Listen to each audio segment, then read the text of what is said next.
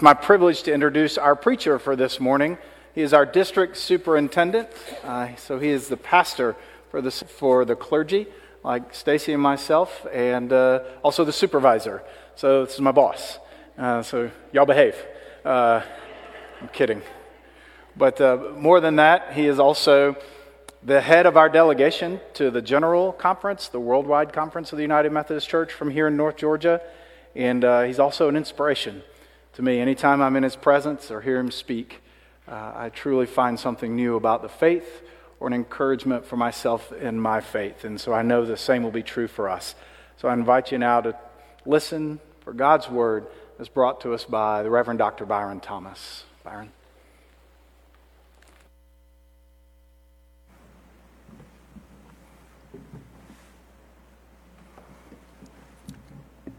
Grace and peace to you from God our Father and the Lord Jesus Christ.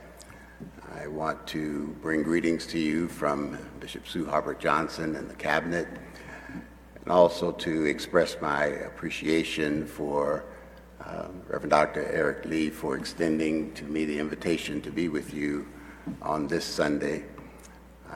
You have a fantastic clergy team here, and I'm grateful to be in the presence of friends and colleagues who are about making disciples of Jesus Christ for the transformation of the world. Amen.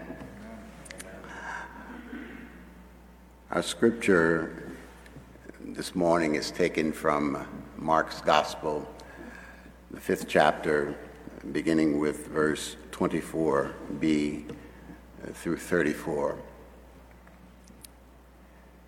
It reads, "A large crowd followed him and pressed in on him. There was a woman who had been suffering from hemorrhages for 12 years. She had endured much under many physicians and had spent all that she had, and she was no better, but rather grew worse. She had heard about Jesus and came up behind him in the crowd and touched his cloak. For she said, 'If I but touch his clothes, I will be made well.' Immediately her hemorrhaging stopped, and she felt in her body that she was healed of her disease.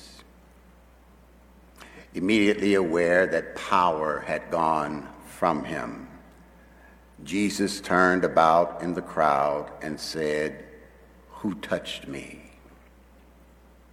He looked all around to see who had done it. But the woman, knowing what had happened to her, came in fear and trembling, fell down before him, and told him the whole truth. He said to her, 'Daughter, your faith has made you well. Go in peace and be healed of your disease.'" This is the word of God for the people of God. Thanks be to God. I invite you to pray with me. Gracious and all-wise God, as we come, we simply ask in this preaching moment that the words of my mouth and the meditations of our hearts will be acceptable in thy sight, O Lord, our rock and our Redeemer. And all of God's people said, Amen. I'd like to speak with you from the subject, we must accept finite disappointment, but never lose infinite hope.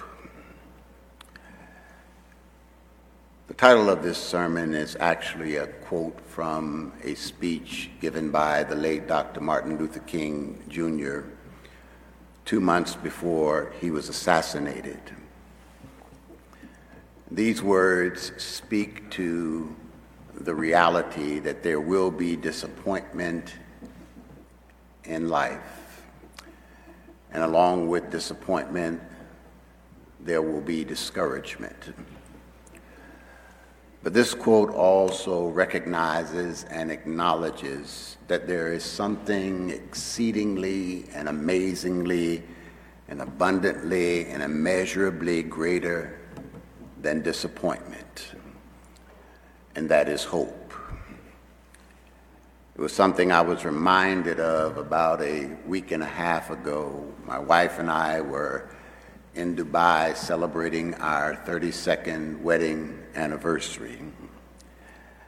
And one of the places we decided to visit was the 2020 World Expo. It was an event that, like so many other things, was intended to and scheduled to take place in 2020, but had to be rescheduled due to COVID-19. And when I went onto the 2020 World Expo website, there were several options listed for purchasing tickets. The first option was for those in the age range of 18 to 59, and the cost of the tickets, when factoring in the exchange rate, was a whopping $14.44. And so I checked the box next to this category since my wife was somewhere between the ages of 18 and 59. The second category was for those age 60 and older, and it said free. To which I said to myself rather gleefully that that's me. And so I checked the box next to this option. The next category was for ages 6 through 17, and for those who were in this age bracket, the tickets were also free. But then there was a final category, but it did not have an age requirement next to it. Rather, it simply said, people of determination. And these tickets were free. And while the option for those age 60 plus made me feel gleeful, the option entitled People of Determination made me curious. It was a category that I had never, ever come across before. And so I did what I do when I don't know something. I Googled it. And when I Googled it, I came upon some information that said the United Arab Emirates refers to people with disabilities as people of determination. And when I read this, it dawned on me that at some point in the history of the people of the United Arab Emirates, that someone understood, captured, codified, and then institutionalized the very spirit that was at the heart of what Dr. Martin Luther King Jr. was speaking of when he said we must accept finite disappointment, but never lose infinite hope. And the reason this struck me is that so often in my experience, people are defined by others according to their finite disappointments. Words such as handicapped and disabled and dysfunctional are used to not only describe persons, but very often they are used to define and sometimes even used to determine the upper limits of somebody's ability. Those who do this seem to be of the notion that it is as if what people may be dealing with or going through in their lives is all there is to their lives. Have you ever run into anybody who has treated you like they They encountered you at a time in your life when you were going through something, and they will not let you go simply because they believe that that defines you, even when there is so much more to who you are. Such was the case, I believe, with the woman in our text, a woman who is described as someone who had been suffering from hemorrhages for 12 years. The text goes on to detail the reality of her daily disappointments, how after years and years of enduring much under many physicians and having spent all that she had, not only was she not better, but her health had actually declined. And as if her years of suffering were not enough, she lived in a society where the laws of the land, and particularly the religious laws, in effect made her already dire situation even worse. For religious law deemed that a woman with an issue of blood was considered ritually unclean. Undoubtedly, it was a law put in place related to a woman's menstrual cycle. It was a law that required women who were experiencing their menstrual cycle to isolate themselves. No one could come near them, and everything that they touched was considered unclean. And it is an example of how faith institutions can operate in such a way that serves to stigmatize and oppress people, not because they have done anything wrong, but simply because of a failure to understand. The story of the woman in our text is an indictment on how faith communities can actually do harm. It is an example of how religious people can not only be punitive and oppressive, but how oppression can be accepted and institutionalized and normalized. And because the religious laws required her to live isolated from everyone else, lest she contaminate them, not only was she stigmatized, but this woman lived where she was quite familiar with loneliness. She was literally dealing with life all by herself. For 12 years, this had been this woman's life. And while my heart goes out to this woman, my sadness is for a faith tradition whose approach and response to this woman's suffering was nothing short of a codified, legalized, and institutionalized oppression. My sadness is for an unenlightened faith tradition that instead of providing solace and comfort in the face of this woman's disappointments, life for her was made more difficult and miserable. And this is why I believe it is important for us to attend to this remarkable woman and what she might teach us. I believe, and it should not be lost on us, that the description of this woman's 12-year quest of going from one physician to another, of spending all her money to try and find a way to get better, that these are not simply the details describing what this woman went through, but it points to this woman's deep desire to not only get better, but not to allow her daily disappointments and the limitations of her illness to define who she was and the upper limits of her possibilities. In other words, this woman knew that there was so much more to her than what she was going through. She didn't just want to live, she wanted to get on with her purpose for being in this world. She was a person of determination, but her determination was rooted and grounded in the kind of infinite hope that comes when we know that we are in this world on purpose and with purpose.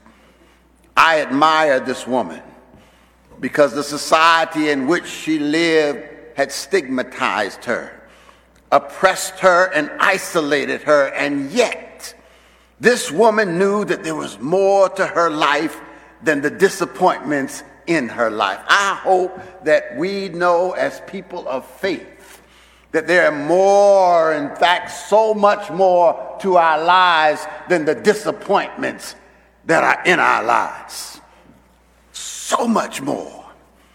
I admire this woman because she knew that in spite of everything else and everybody else treating her according to what she was going through, she knew that she was more. And as such, in her heart, this woman had infinite hope. And then one day, this woman, who lived with infinite hope in the midst of finite disappointment, heard that Jesus was coming into her neighborhood. And the Bible tells us that there was a crowd that pressed around Jesus. But the text goes on to tell us that this woman came up behind him in the crowd and touched the hem of his garment.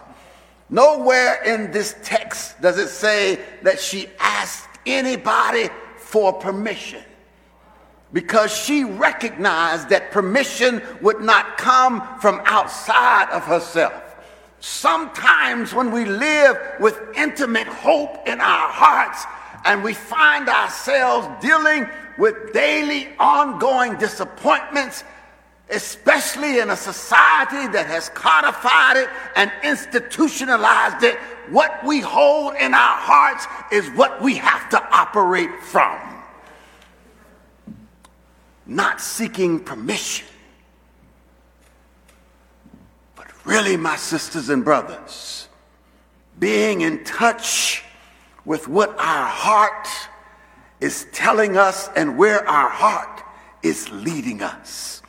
This woman of determination, a determination whose now actions were rooted in infinite hope, reached out to Jesus. And she said, if I but touch his clothes, I will be made well. And the text says immediately her hemorrhaging stopped, and she felt in her body that she was healed of her disease. And immediately aware that power had gone forth from him, Jesus turned around in the crowd and said, who touched my clothes? In other words, in the minds of these disciples who then responded, anybody could have touched you. They did not understand that Jesus was not asking who brushed up against me, who accidentally bumped into me. No, who was it that touched me from a place of infinite hope, because they had been dealing with finite disappointment every single day for the last 12 years of their life. Who touched me from that place? I want to call attention to the fact that this woman knew. Nobody told her. Jesus didn't even tell her. But she knew that if she but touched his cloak, that she would be made well. Many, many years ago, in fact, it was many, many, many, many years ago when I was in college, I was dating a young lady, and I went over to the dorm because we were going out to dinner. And while I was over there, she was the RA for the entire dorm, and one of the young ladies came down and complained that she had a migraine headache. And I had never had a migraine before, but I understood from talking with so many people who had experienced them that they could be debilitating. But it was in that moment that God spoke to me. Now, I am not a person who considers myself to be a healer. But in that moment, God spoke to me and said, place your hands on her head. And so I asked her for permission, and she allowed me to place my hands on her head. And I said, God said all you have to do is believe, and you'll be made well. This happened all within a matter of 5 seconds, and then I left. The very next day, I was communicating with the lady that I was dating, and she said, did you know that when you laid hands on her, that her migraine went away? And I knew it, because there's a knowing that comes, and I'm talking about an assurance, a deep knowing that you don't get this knowledge from a book, or no one has to tell you. It comes out of direct communication with God. It's that type of knowing. This is what this woman was operating with, the type of knowledge she had, that if I could just touch the hem of his garment, then I will be made whole. No doubt about it. No, the physicians couldn't do it, but if I can just get in touch with Jesus, I'll be made whole. You know, my sisters and brothers, if we can just get in touch with Jesus, a lot of times things will turn out differently than they look like. Yes, it will. You find that Jesus asked, who touched me? And the woman finally came forward and said to him everything that she had been going through for the past 12 years. And it was then that Jesus said to her, daughter, your faith has made you well. Right in the middle of the street. They didn't come into the church, but the church came to her. Right in the middle of a crowd, Jesus blessed this woman and said, go in peace. Because your life has not been very peaceful for the last 12 years. Go in peace and be healed of your disease. And I've come to suggest to us today that the living out of infinite hope in the midst of finite disappointment and the healing that is available is not limited to this woman's experience. It has been several days now since many in the world have been dealing with the finite disappointment of the Russian military under Vladimir Putin invading the sovereign nation of Ukraine. Without provocation, Russia entered into the country and began their assault. Hundreds of thousands have fled their homes and their country. I believe that the power source that was available to this woman in our text is the same power source that is available to heal that land. I also believe that this is the place where the Church of Jesus Christ needs to dwell. We can always talk about finite disappointments, but the world needs a church that camps out in infinite hope and possibilities. Because when we camp out in infinite hope and possibilities, we do not define people by what they're going through, but we define people according to the upper limits of their possibilities based upon what God leads them to do.